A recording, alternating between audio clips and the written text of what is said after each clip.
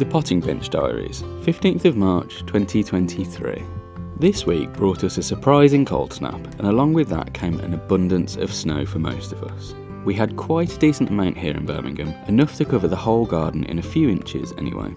After that, the rain washed it away, and then we had another dusting the next day. Thankfully, those were the only 2 drops we had, and since then temperatures have gone up again. Is this finally spring coming? Let's see.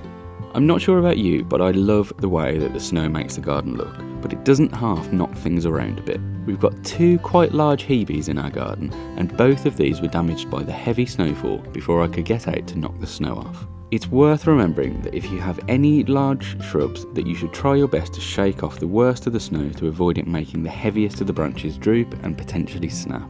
Still, the snow gave us all great reason to get outside to take plenty of photos. Once the snow had finally passed, it came time to get back out to see what was going on around the garden. More of the bulbs continue to push through, and several of the tulips look as though they could be opening soon. I have planted quite a wide variety of tulips this year, and some are earlier to flower, but even so, these seem to be here a touch too early. Next year I really want to pay closer attention and plan a little better to spread the flowering over a longer period. Also, remind me to buy some more snowdrops next year.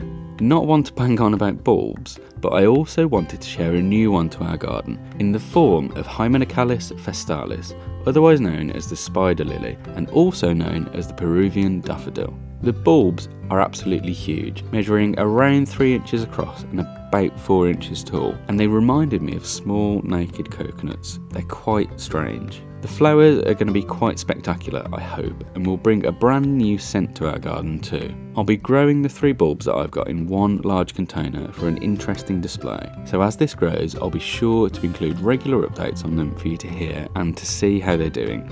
In the kitchen, our chilies are doing rather well and really could do with potting on now. As I've mentioned recently, we're growing a good few varieties this year along with some sweet peppers too.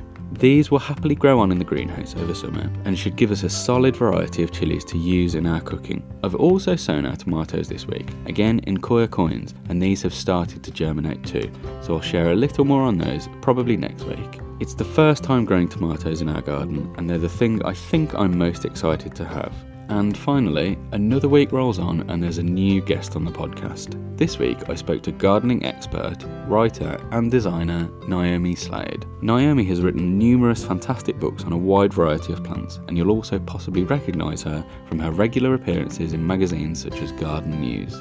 Naomi tells me here about her varied career in horticulture and all about her latest book, Ranunculus, which is out now. Do go back to the podcast feed and find that episode if you haven't listened already.